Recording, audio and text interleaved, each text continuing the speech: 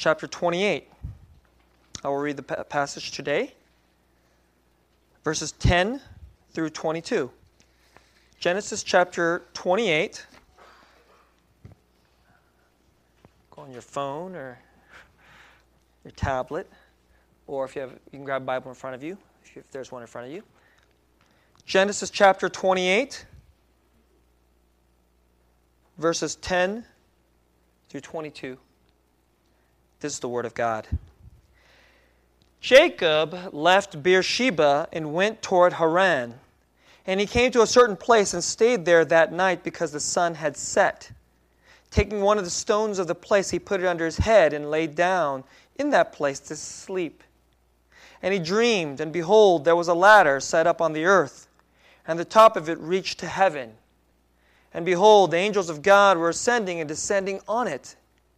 And behold, the Lord stood above it and said, I am Yahweh, I am the Lord, the God of Abraham your father, and the God of Isaac. The land on which you lie I will give to you and to your offspring. Your offspring will be like the dust of the earth, and you shall spread abroad to the west and to the east and to the north and to the south. And in you and your offspring shall all the families of the earth be blessed.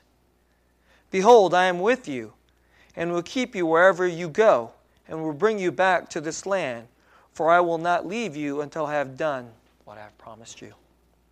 Then Jacob awoke from his sleep and said, Surely Yahweh is in this place, and I did not know it. And he was afraid and said, How awesome is this place! This is none other than the house of God, and this is the gate of heaven.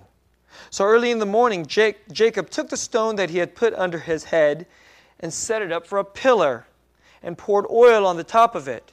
He called the name of that place Bethel, but the name of the city was Luz at the first. Then Jacob made a vow, saying, If God will be with me, and will keep me in this way that I go, and will give me bread to eat and clothing to wear, so that I come again to my father's house in peace, then Yahweh shall be my God, and this stone which I have set up for a pillar shall be God's house. And of all that you give me, I'll give a full tenth to you. May the Lord bless the reading of His Word. We have been in a series on stewardship.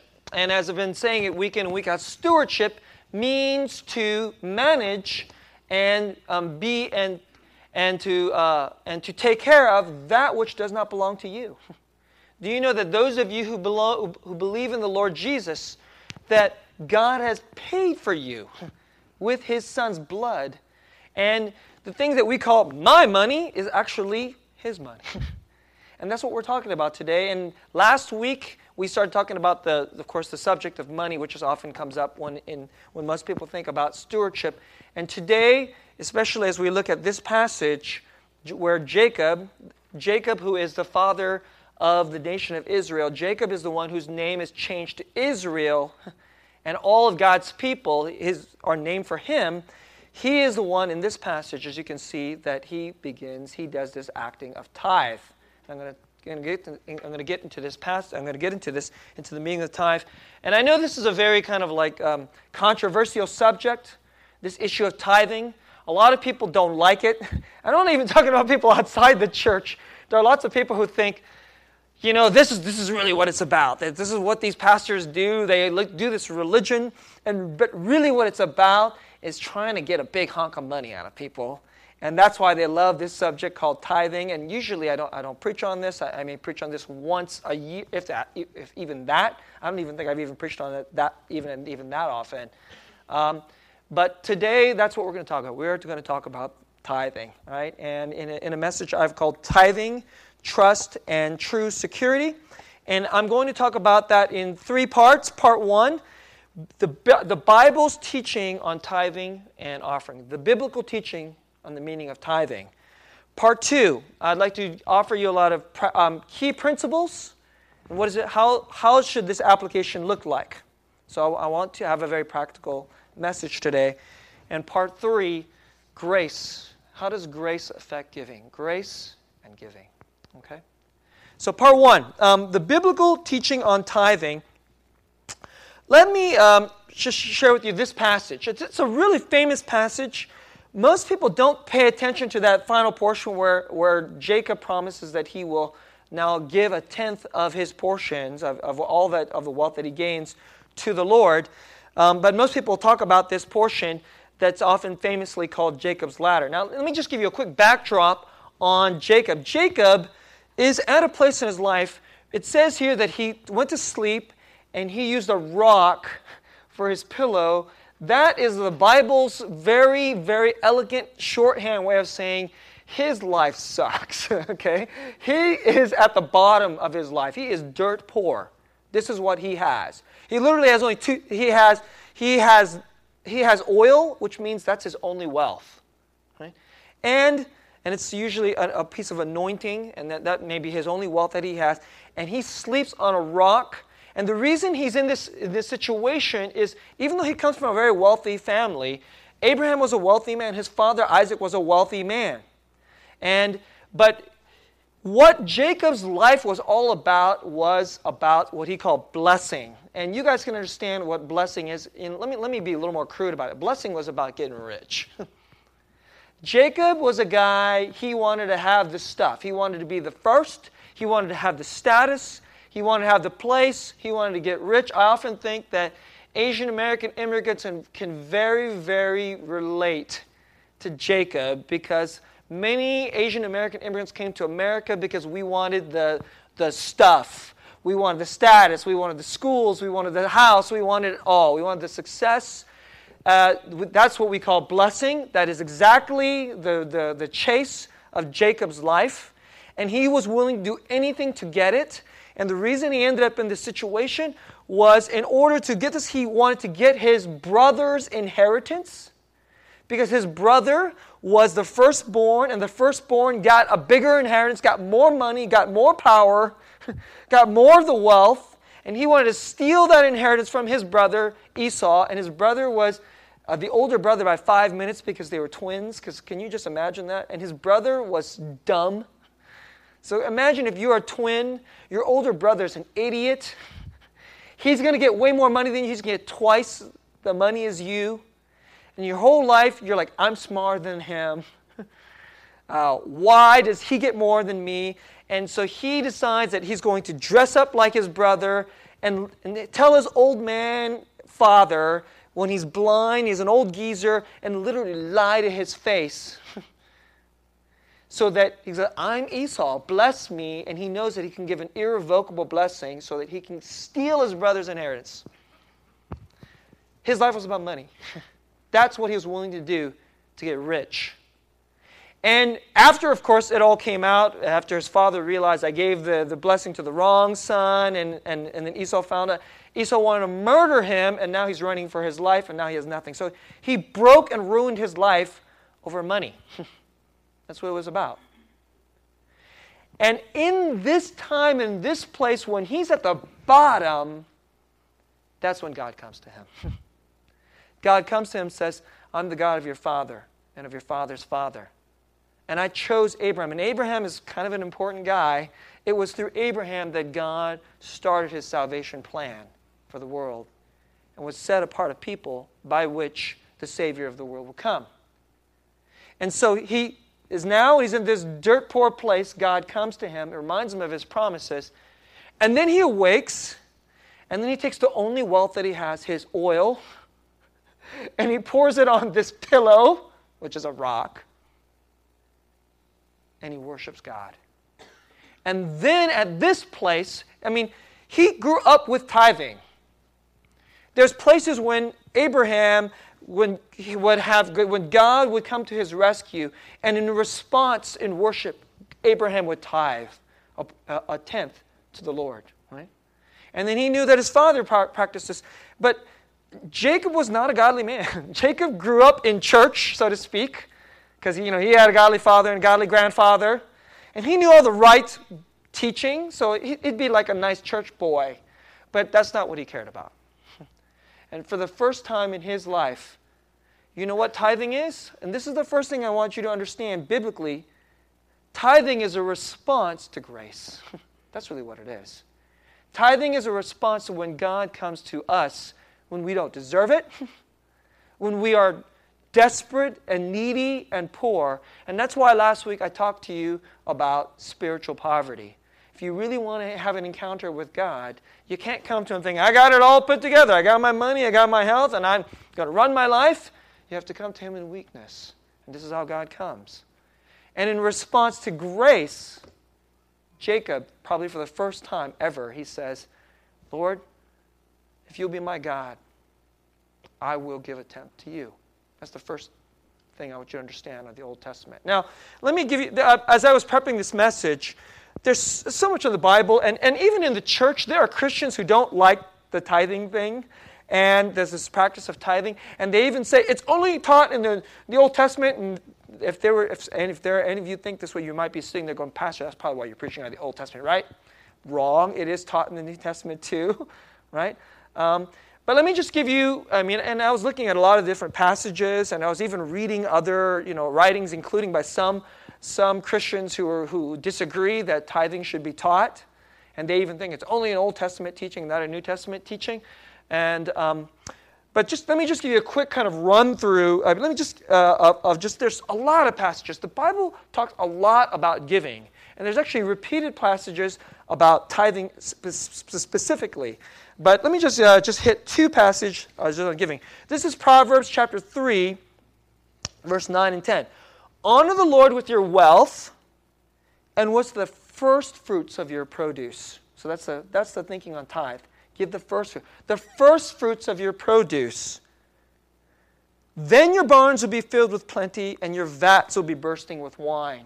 Right? That's just a piece of wisdom from Proverbs chapter 3. Let me say that in kind of in a modern way. Honor the Lord with your funds, and give of your tithe, the first fruits, and then your checking account will have what you need, right? And whatever else I don't know what vats are. Maybe your house will be in a good situation. I don't know, whatever, okay? I'm just trying to give it a little translation, get up to 21st century understanding. Let me take you to Leviticus. So let me read from Leviticus chapter. This is just one of many places that does a teaching on tithing. 27, verse 30. Every tithe of the land, whether of the seed of the land or the fruit of the trees, is the Lord's. It's Yahweh's. It is holy to Yahweh.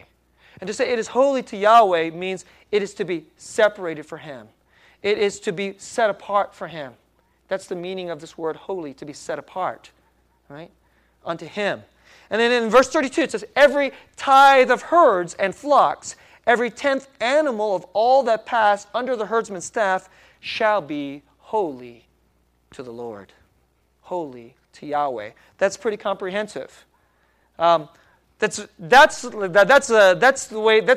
If back then, if they ever wonders, like, okay, what part of my wealth can I just keep for me, and what part of my wealth am I supposed to tithe from?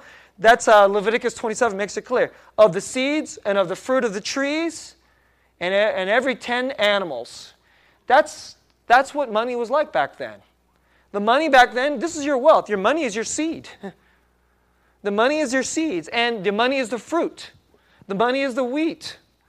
The money was hairy and furry. Money was furry back then.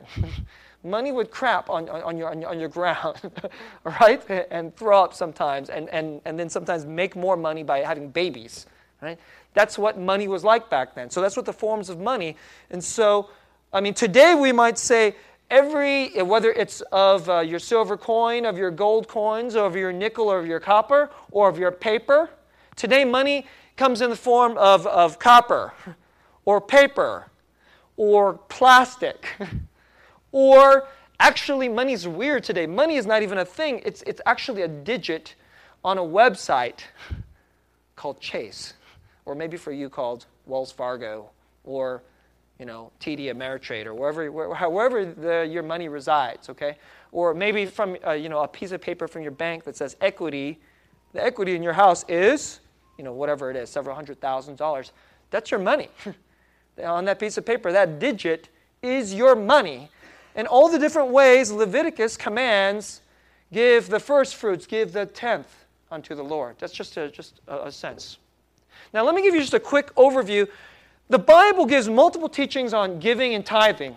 And sometimes the practice would shift and change throughout Israel's history. But just kind of three large kind of categories of how they practiced it that I'd like to offer to you. As you can see, it varies. It's not just a one thing like most people, a tenth. That's like a 10%, right? Yeah, that's the basic idea. But actually, the practice varied. So one, Jacob, all the different tribes of Israel were named for Jacob's sons. And then ultimately, the sons would have many more kids, and then it would become like what we would consider a state. Okay? And all of them had land, except for one. And because if you wanted to make money, and your money was furry, guess what? You need land. Your money had to grow out of the ground, you need land. So all the tribes had land except one tribe, and that was the tribe of Levi. They had no land. And you know how God would provide for the Levites? He told all the other tribes, you give a tenth, and that tenth is going to go to the Levites. Now, why would they do that? Well, one, because they don't have their own land. But two, you know what the role of the Levites was? They were the priests, and they were the caretakers of the temple. In other words, they were the ones who led and called all of Israel to remember God's promises, to be under Abraham, Isaac, and Jacob, under David, etc., and to come worship under God. In other words, they were the caretakers of church. Does that sound kind of familiar? And you're wondering why God calls forth a tithe to the church. Because if there's no church, where would you worship? And if there's no guy who doesn't make his money some other way, how would you be led to worship? So Levites, that's sort of like the way God supported church. Right? And isn't that, it's an old game plan. In fact, it's from God. All right? That's one way. A second way that God did, that God called forth tithing was special festivals. So at very particular festivals, the people would gather and they would celebrate the goodness of the Lord. Maybe there'd be an extra great crop that year. So if the harvest was extra good, the people would give an extra full tenth out of that harvest, and the Lord would say, "Give it." And I see this kind of practice is starting to be kind of lost more and more in this generation, as I realize, especially my peers, I find more and more my peers don't know how to think of giving in this kind of way, of special festivals and special occasions. Especially older members in the other generations, my parents, I know there's older members in the Korean ministry, they still do this. So on Easter, on Thanksgiving, on Christmas, they don't just give their regular offering, they give a special offering. And that's another way to practice this form of tithing. I'll give you, it is even just on special holidays. So I know members who have had a special windfall in their investment. One of their stocks shot up or something like that. And they don't just go, oh, this is really great for me. They think of the Lord. And they want to give and say, thank you, Lord, and honor Him. I'll give you a story that's not even something like that. When I was a boy, when I was a teenager, my I was a very busy teenager because I was one of these hard-charging kids. I was taking AP classes, staying up really late at night, studying, and I was like on the track team, and I played violin, and so I had to drive my brother and I around to our various different things, but since I was getting very little sleep, one day I fell asleep at the wheel. I fell asleep at the wheel when I was driving my brother and I and me to our violin lesson. And so we were driving, and I was probably going maybe about 30 miles an hour, and then I fell asleep, and then the car swerved off, and it crashed into a big old pickup truck that was parked on the side of the road, and we smashed. And my dad, we're not rich family, so my dad bought me a big American car back then. It was an old, cheap, big American car. It was a 1977 Oldsmobile, okay? And it was not sexy. It was not cool, all right? But it was big, which was the idea, and keep me safe, and it was cheap because, my dad wasn't rich. And we smashed that car, and then, of course, I immediately woke up, and you know what? My brother and I came out without a scratch. We weren't hurt one bit. And that following Sunday morning, my dad called me to him after breakfast before we went to church. And he showed me a check. And he said, "Hey, son, you know what this is?" He said, "This is my special Thanksgiving offering. And you know why I'm giving it? Because you're totally safe. I'm so thankful to the Lord." Right? And so I'm glad to give this to the Lord. And I want you to understand this. This is just this is another way that, the way that God would call forth and people would do this. And this is the way people take these principles of giving and still sometimes do it today. Right? And maybe the Lord will do that for you, and just a thought in your head for consideration for your life. A third way that Israel was called to practice tithe was that the portion of the tenth was given specifically for the poor. So the Lord is always mindful to those who are weak, especially to the widows and to the fatherless. And Israel would gather this together and said, "Give this to the poor and to the widow and to the fatherless." And there's portions later on in Israel's history when God would indict Israel. He'd be angry. He would say, "You know why there's famine and pestilence, or why you're very oppressive, the oppressive empire is going to come and murder you and carry off your children into slavery, is because you hate the poor, and because you hate me, and because you always cheat the tithe on me, because you hate me and hate the poor, and because you don't deeply understand what this is about." And so these are some of the calls that God would do throughout the history of Israel. Now, but I want to get back to this call from Leviticus chapter 27. It says, "Take the first fruit of your seeds and of your produce, and take one out of every 10 animals." And by the way, if your money, these days, if a $20 bill is crinkled up, or if it was very pristine, it's still worth $20, right? There's no difference. So if you give a crinkled up 20 into the offering, or a 5, nobody's going to blink at that. Although there are people, there's no difference. Although there are people I know who, when they're thinking about which bill to give, they actually look at all the bills that they currently have, and they pick out the nicest one because they want to give that one to the Lord. I actually know people who think like that. I actually heard of a woman, I think this is kind of neurotic, quite frankly, so I'm not in any way recommending this, but she actually irons her money. She would, Saturday night, would iron her bills, and this is the one I'm going to give to the Lord. And I heard of that, I was like, I kind of respect that and think that's whacked, okay? But think about it. If all your bills of your money is furry, and you give every 10th one you give to the Lord, well, you have all these different animals. What do you think people would do? They'll say, "I'm going to give the runt. That's the little one. Let's give the sickly one to God," right? Isn't it, the temptation would be very strong to do that, wouldn't it?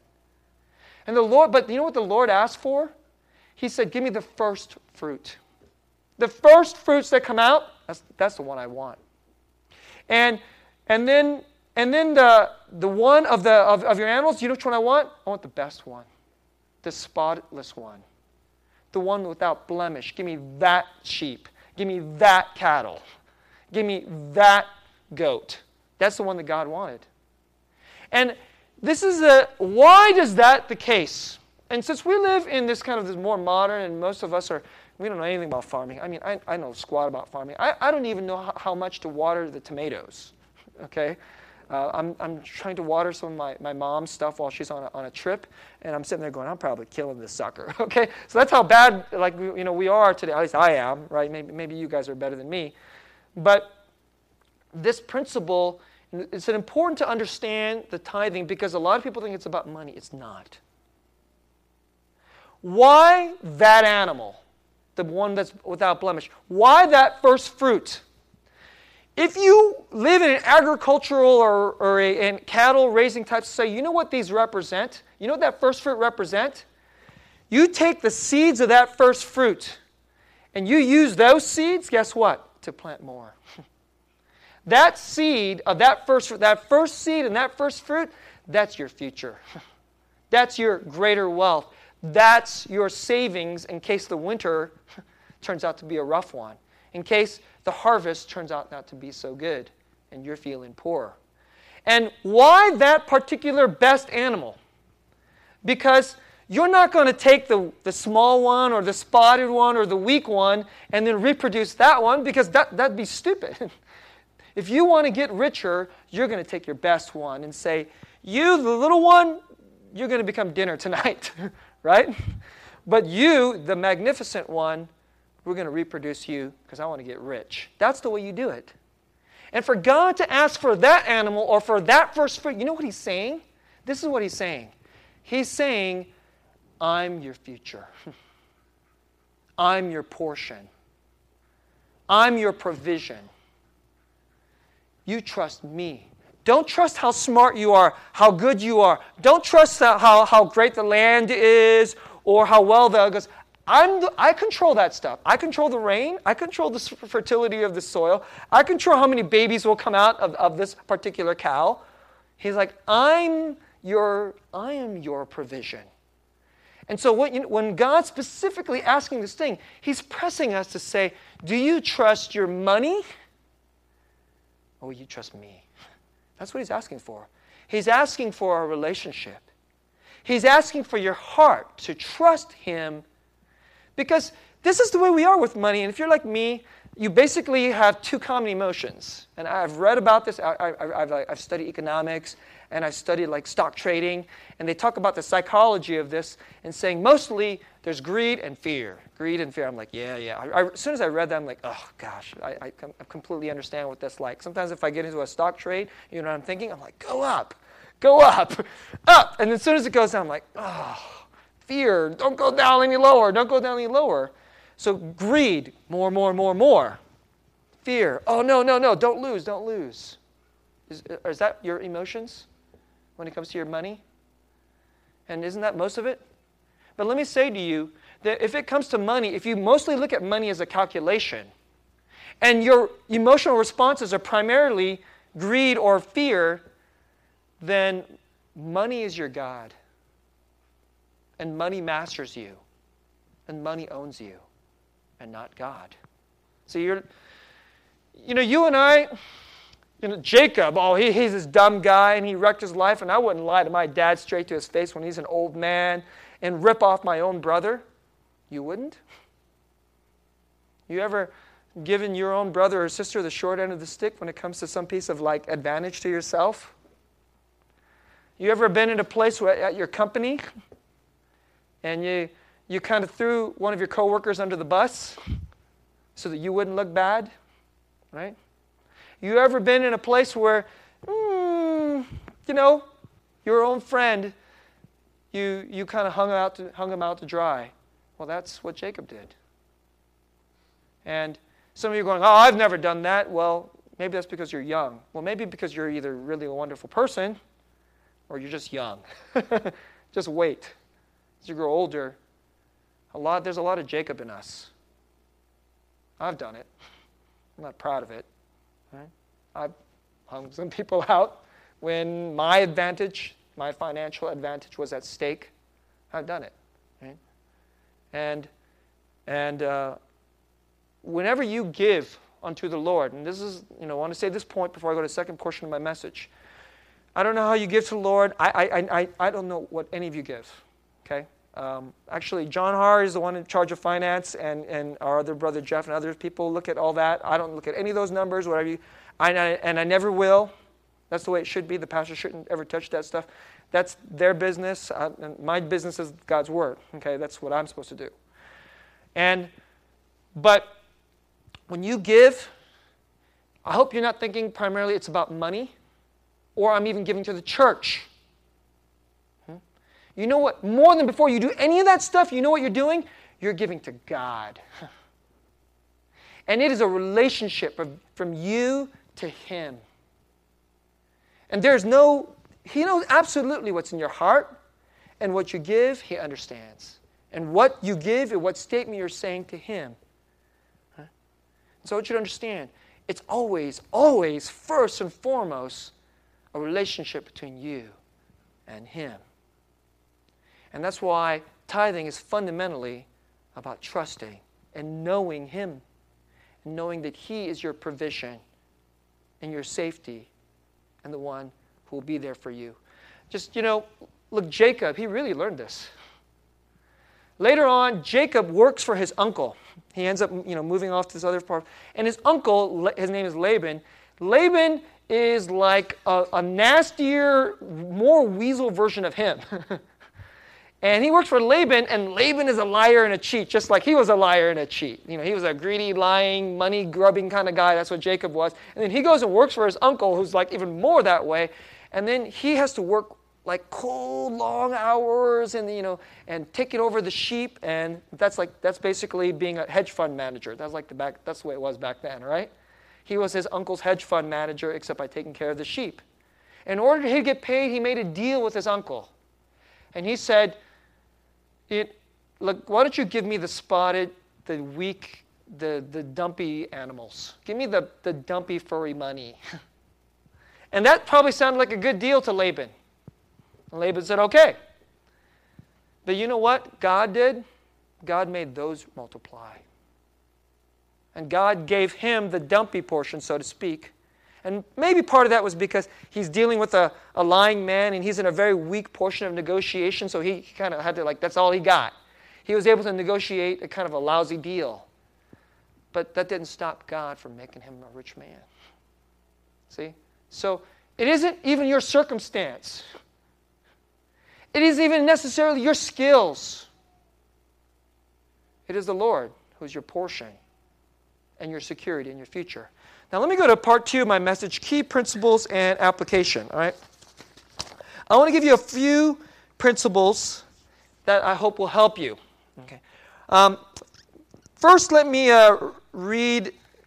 First, I want to say, to address people who say the New Testament says, Pastor, you can't talk about tithing because that's like a law. And the New Testament showed us that we are free of law, so you can't give any of that kind of teaching because that will put a burden on people. And I understand that. But the tithe was never meant to be a burden.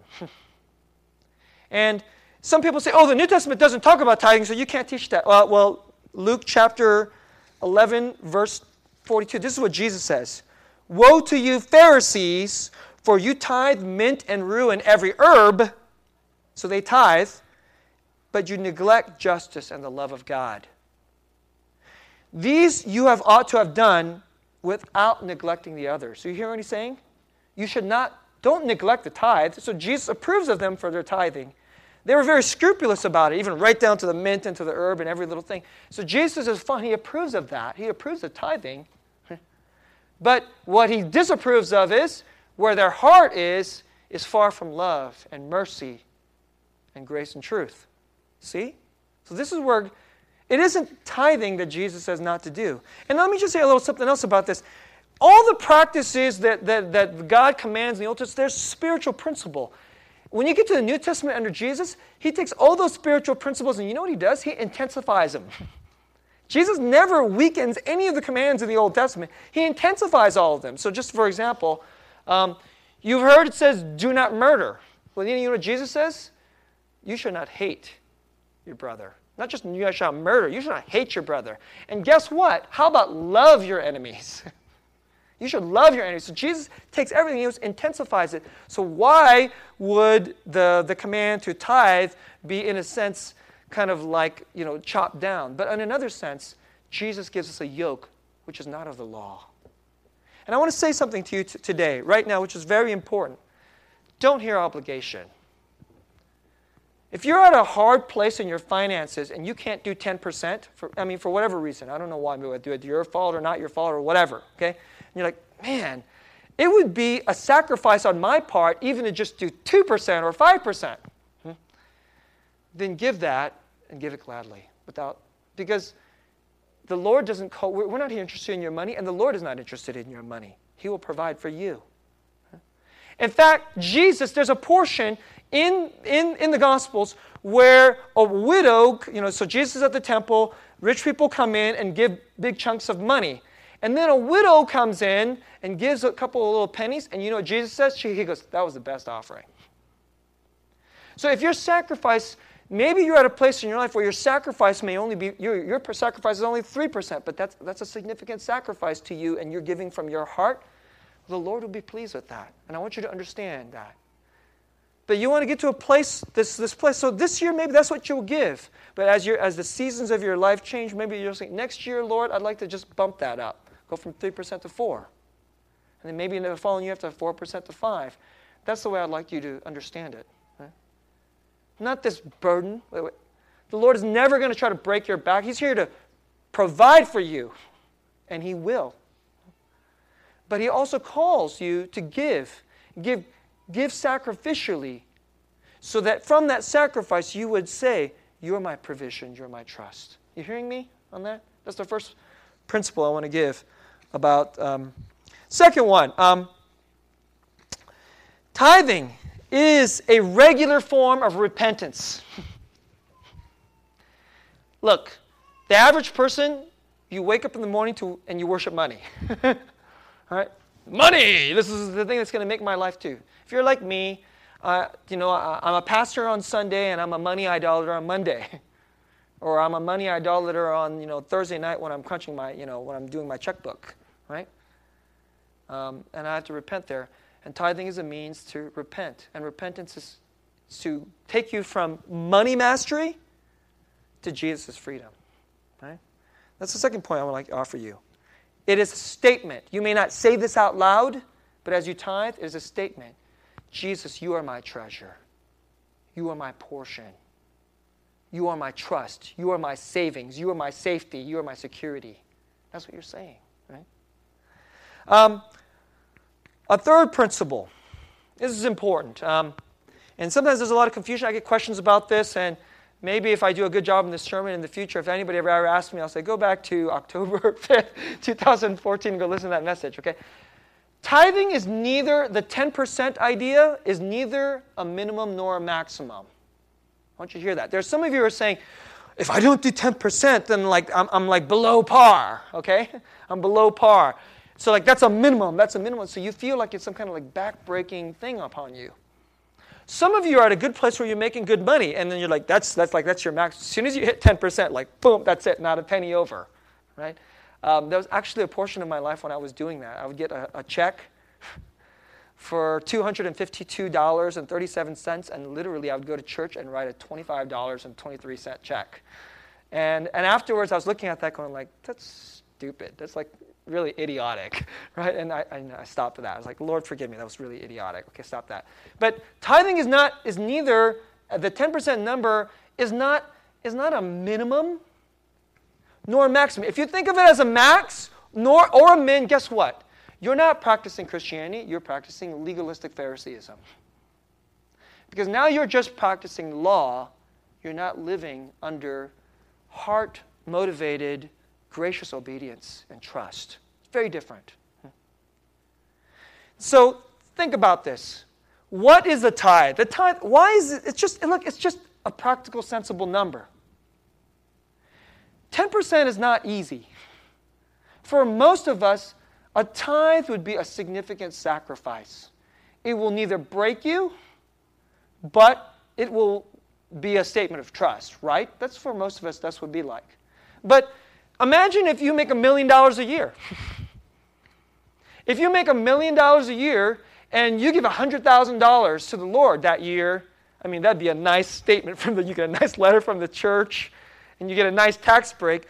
But you can go $100,000. It's hey, I rocked it. I gave more than anybody else at church. $100,000, and you can feel you can pat yourself on the back for giving $100,000. But if you make $1 million a year and you max it at 10%. Let me tell you something.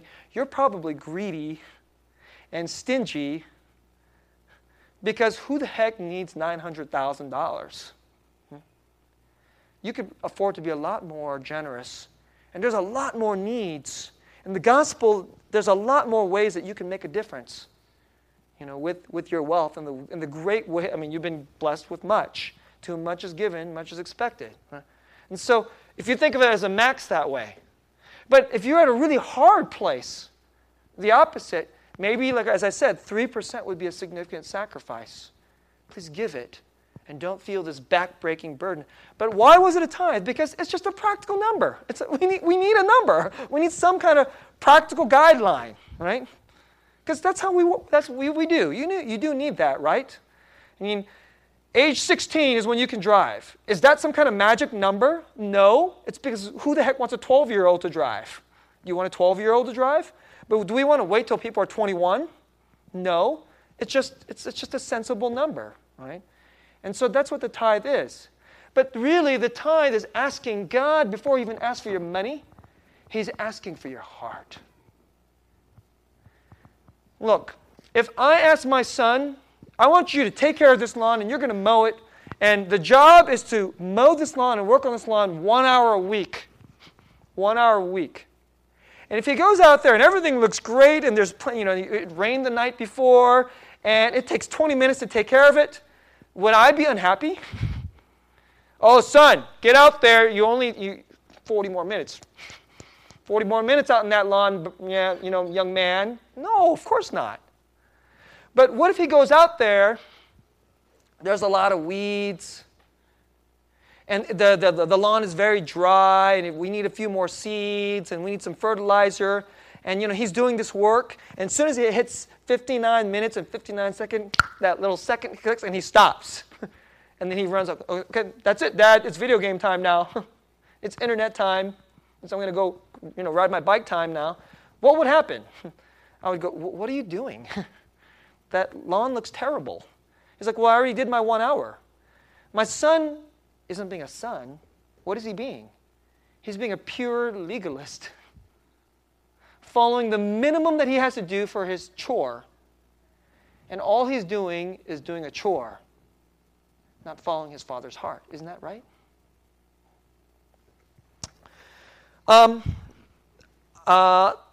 now just one more thing before I start going to the final portion of my message, right? Just as kind of like how my wife and I do it, right?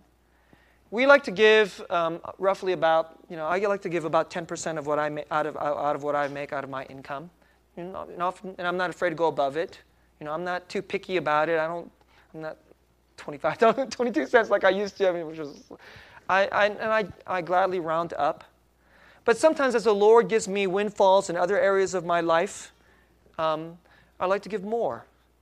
And sometimes and I don't give all of my tithe necessarily even directly to church. Sometimes I give it to others, or I'll give it specifically to certain missionaries or certain causes that the Lord has placed on my heart. And maybe there's gospel ministries the Lord will place on your heart. And if you feel that longing to want to bless your neighbors through the gospel ministry in different ways, like I'll just mention two that come to my mind that I really care about. One ministry I love is Harvest USA. And if you've been in our church, you may have heard of Harvest USA. It's a ministry that seeks to heal the sexually broken. And we're talking particularly people who have porn addiction, or people who very much wrestle with homosexual, same-sex desire, right? And this ministry ministers, I think it's just a tremendous piece of grace gospel ministry. And occasionally, when I have some money, I would love to give money to them, but I don't have enough money. I wish I could give more, right? Another ministry I think is just so important is crisis pregnancy centers. And so for those of you who don't know, and there's usually a couple in every city, crisis pregnancy centers is to help women choose not to have an abortion, but to have their child and either keep their child or give their child up for an adoption. Crisis pregnancy centers literally save lives. I mean, there are literally people walking around today, and there are mothers who are loved and supported, women who were at a desperate place. And so, for the sake of the gospel, people are out there doing this unbelievably precious work. Very much under the radar of our culture, even under the churches, and my heart goes out to that. And so I like to give like my regular tithe to the church, but then sometimes to some of these other things. And in any given year, I at least for the last several years, our tithing portion tends to be of my income tends to be anywhere from like 12, 13, 14% of what we make, right? And I'm not saying we do it the best. I mean, that's probably, for most of you who are middle class type, Christians and believers, a tithe, a 10% tithe, that's a significant piece of giving, right? And let me encourage you to just consider. Not because we're the best example, but this is what I've seen, and I know it really works well for us. And I know that we make such an important difference in a lot of different ways. And just another piece of, of a tip on this. Sometimes, if you give regularly, even though you don't give a lot, you can make a big difference. So one of the missionaries that we support is a dear sister, a friend of ours. She's out in Africa, actually, in a really poor, remote portion of Africa. And our support for her is $45 a month, right? So $45 is not nothing, but it's not a lot either. Yesterday, I took my kids and my wife out to a movie, and we were frugal, so we went to the matinee, right? 5 people at the movies was $35 at the matinee, and $8 for popcorn. That was $43. We give the equivalent of a movie to our support our friend in Africa, right? But $45, so that's not a lot to me. At $45, I don't mind giving $45 to me. That's a movie. That's really how I think of it. It's a movie or a night out for dinner, a modest night out for dinner. Like that's a pizza dinner for us, right? But 45 times 12 comes out to, if you do it every month, and it just regularly goes out of our account every month. If you do it regularly, it'll be more than $500 over the course of a year. And I don't even blink at that. I don't even think about it until I get this, notice from her mission agency saying, "Thank you for giving." And $500 is real money, and it's making a huge difference in a dirt poor part of the world. Right? So, just this last thing I want to say before I go to the final portion of my message. Today, if you're not a tither, right? Today, I just want to challenge you to try it, so you could taste of its blessing. Not so that our church can get more money, so that you can know what Jacob experienced. You can meet the Yahweh and walk with Him more deeply. And just try it for 4 months. Just 4 months. Try it for 4 months. If you never did it before, I challenge you to consider trying it for 4 months, right? And I know this isn't easy. When I didn't always I like tithing now, and it's not hard for me. One of the other principles is the Bible teaches you to give reluctantly and without compulsion. For the Lord loves a cheerful giver, and the Lord will give. I started our service today with that verse. And I'm a cheerful giver. And I hope that you will learn to be cheerful and move toward without compulsion, in fact, gladness. I always wish I could make my tithe bigger. Right? Not because I'm Mr. Holy Roller Pastor, but I've been at places, and it was a process for me. I mean, the first time I ever tithed was right after I had a summer job. This was back in 1989 when minimum wage was $5.25, and I had a $9.75 an hour job, which I was like, I'm rocking it. And I made $3,500, which was going to be my spending money in college. And my dad asked me, "Are you going to tithe?" And I was like, whoa. I was like, I started doing the math in my mind, and I'm like, $350. And then I started thinking, how many hours did I have to work in order to make that $350? That's a lot of $9.75 into $350. And I'm like, oh, that's painful. So I didn't always necessarily do it this way. And maybe that's where you're at. But just try it for 4 months and see if you meet the Father in a new way. And learn deep trust and feel the Father's pleasure. The Bible says that He will give what you need. Maybe it isn't necessarily more money, but you will see Him love you and watch you as you do this. Right? Now let me close this message about grace and giving. I could have come into this service, said, here's the bar. If you're under this bar, you stink. I could actually even find verses in the Bible to make you feel bad about that. But that wouldn't be from the gospel. That wouldn't be of grace. And I started this message by telling you that Jacob tithed after he had his first real and deep encounter with grace. When God came to him in grace, in his poverty. And by the way, that's in the Bible, but this Genesis 28, that little detail's in the Bible. If Jacob tithes, that's a signal to all of Israel. Oh, we're named for Jacob. He's Israel. Jacob is the one who became Israel. He's for Israel. I guess that means we should be a tithing people. That's what it means. That is what it means. But he tithes after a response to grace. But let me tell you even better than that. It said that every family on earth will be blessed through the offspring of Jacob, and that offspring is Jesus. On Monday, you're gonna make money, or you're gonna you have your blessing, you have all your earthly blessings, and maybe you'll pray throughout your day. Maybe you'll pray for your meals, and those are like the blessings that we often care about and we think about, and. But that's really not the deepest blessing God wants to give you.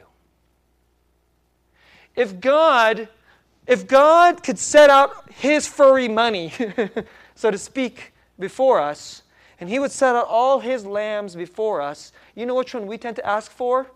Lord, give me the dumpy, runty, spotted one. That's what we're asking for when we say, give me more money. Let me pay off my mortgage. Can I get a better job opportunity? Can my stock shoot up, please? That's what you're asking for, the spotted, dumpy lamb. But that's not the one that God is interested in giving you. You know what? God has asked us to give to Him, but you know that God always gives to you. And He gives you the lesser lambs on Monday, Tuesday, Friday, all the time. But that's really not the one He really wants to give you. Do you know that God calls us to give our first fruit, our finest lamb to Him? But it's not because He didn't do it first for us. God looked at all His wealth and all that was most precious to Him. And you know what He did? He gave us His first fruit, except it was called His first Son, His only Son. And He gave us His most finest spotless lamb. It is the Lamb of God, and His name is Jesus. And He gave us His most finest lamb so that He would love us. And He invites you and me now to give us of our first fruit and of our finest furry money, so to speak, so that we would know how deeply He loves us and provides for us. Not because it is a law upon you, but because He has first given you His finest, spotless Lamb of God, Jesus. Let me today urge you to run to Him and not be afraid and say, money, you're just money. Jesus, you're the most precious Lamb. You're the richest treasure that I have. And Father, I love you. And I want to love you because you have first loved me. This is the gospel. And this is the heart of which I hope that you'd be willing to give sacrificially and tithe and do so with joy and freedom and gladness as you live under the great, freeing, liberating lordship and mastery of Jesus, not money. Let's pray.